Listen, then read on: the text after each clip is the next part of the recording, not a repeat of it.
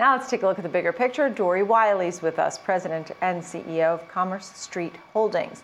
What's your overall take on the market, sir, as we're looking at markets that are not too far off highs? I know we've pulled back some today, but we're still near the highs, right? I mean, the Dow's still closing above 36,000. Dory? Well, hello, Nicole. Good to see you.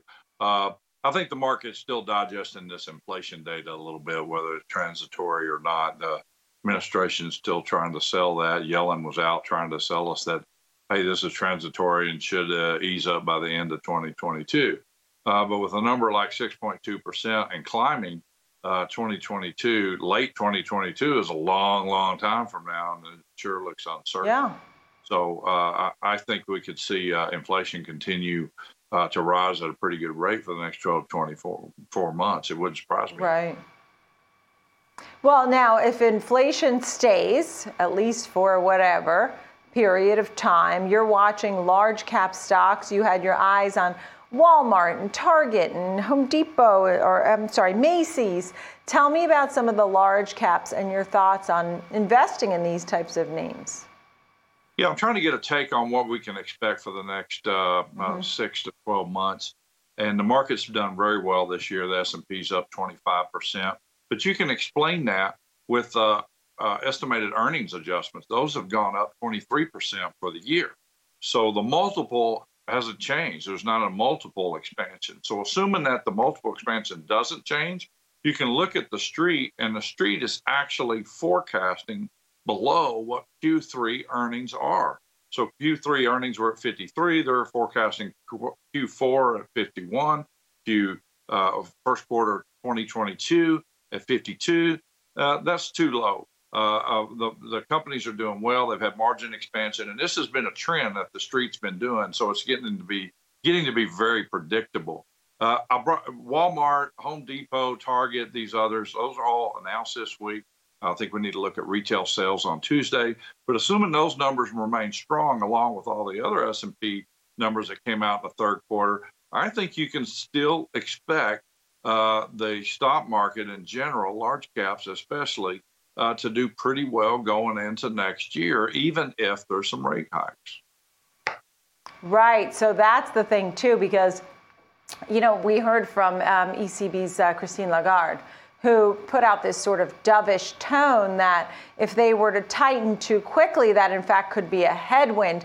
Concerns about, she was expressing concerns about energy and fuel and how much that is costing folks. So that's part of the issue too, right? Even though we'll get some Fed speak this week, when you think of Powell and even Lael Brainard, who could be on the docket in the Powell role, though less likely. What are your thoughts on the Fed? Absolutely. I think if fear comes into play, then you'll see the multiple contract. You could see a lot of selling. The multiple is very strong at 21 plus, right? So that's the concern. But I don't have a lot of concern about the earnings, to be honest with you. Very strong. So that's what we're just going to have to watch. And they're going to have to balance this tapering that they're doing on bond buying with rising rates and not do too much at once. And if they do too much at once and they create fear, then they lose their multiple. I see. And you're focusing on the banks in this rising rate environment. I know you had a couple of names that I wanted to feature here with you. You talked about Customers Bancorp and Signature Bank. Tell me a little bit about these names and why you still like these, even though I saw Signature Bank is up big time, right? These are up over 200% year to date, 1 year. Well, there's two plays kind of going on in the banking sector. First of all, the sector has been extremely strong, despite what the market wanted to think otherwise through COVID. And they still trade at a discount, even a larger bank's discount to the rest of the S&P. As you move down in cap size to the regional and small cap and micro cap and nano banks, the premiums get less and less, and yet the banks have higher and higher growth rates. There are 65 banks over $1 billion that trade below 1.1 times tangible book value, which just is absurd. So there are great buys in there. Now, the other play is technology. This is the whole market's missing this. Blockchain has already entered the banking system. And Signature Bank in New York was the first one to capture that. and they've grown from 10 billion to 100 billion, and they had this massive competitive advantage in getting no-cost deposits from commercial competition. Now customers has done it as well, and they both get it from the same company, Tacit, a private company. And Tacit, if you watch this, is out in front of 40 to 50 other banks right now. And those banks that get into that blockchain technology where you can get ACH and wire immediately and safer than what you're doing with the rest of your commercial customers, they're going to have a huge competitive advantage over their banks, and you're going to see those bank stocks take off. Both those stocks are up 250 to 210% just in the last 12 months, while the index only is up 55%. Right. So it's not all banks that you like, because you're talking about these customers and Signature. They're a little different than the regular banks that we think of. And then you have fintech. So are there any that, and there's these regional banks, there's so many banks. When we say financials, I mean, you could even put credit cards in there if you really wanted to.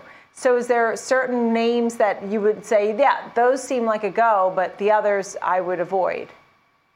Well, I think I would probably rotate out of some of the larger cap to the smaller ones that we were talking about, and look for price to tangible book value multiples below the 1.25, for PE multiples that are below 15, some of them below 10. Some of these banks are even at single digit forward PE multiples, which is just obscene.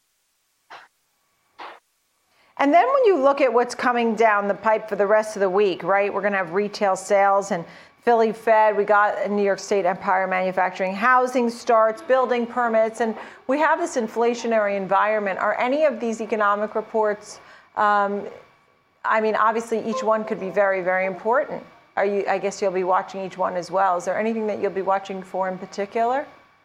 Well, you kind of are looking for misses at this point, right? Because most of them are pretty fully priced in the large cap sector. And that's what we're looking for. If we see misses, then it's time to maybe rotate out of those and try to find some others that are hitting the numbers. But in general, from a macro perspective, I'm very curious about the consumer, the sentiment, because we're getting mixed data on consumer sentiment being down, but yet sales up. And we're trying to reconcile that. And so hopefully we'll get a little clearer picture this week with the announcement of some of these earnings. Yeah, I think you make a great point about what's the real deal, because as you said, consumer sentiment has been lower. You're getting some sales numbers that are better. How about the quit rate? Consumer sentiment is lower, but somehow the consumer feels comfortable to quit jobs at the most since the year 2000. Everybody's quitting. I mean, so I don't understand how they feel so empowered to be quitting. It's very, very interesting. I would agree with that. Right. There's a little bit of irrationality going on here in the short term. In the longer term, those things tend to be sorted out. But we shall see, right? Yeah, exactly. Dory Wiley, Commerce Street Holdings CEO, thank you very much. Great to see you. Thanks, Dory. Nice to see you. Later this hour, you ready? We have a preview of Advanced Auto Parts. The earnings are due out after the bell.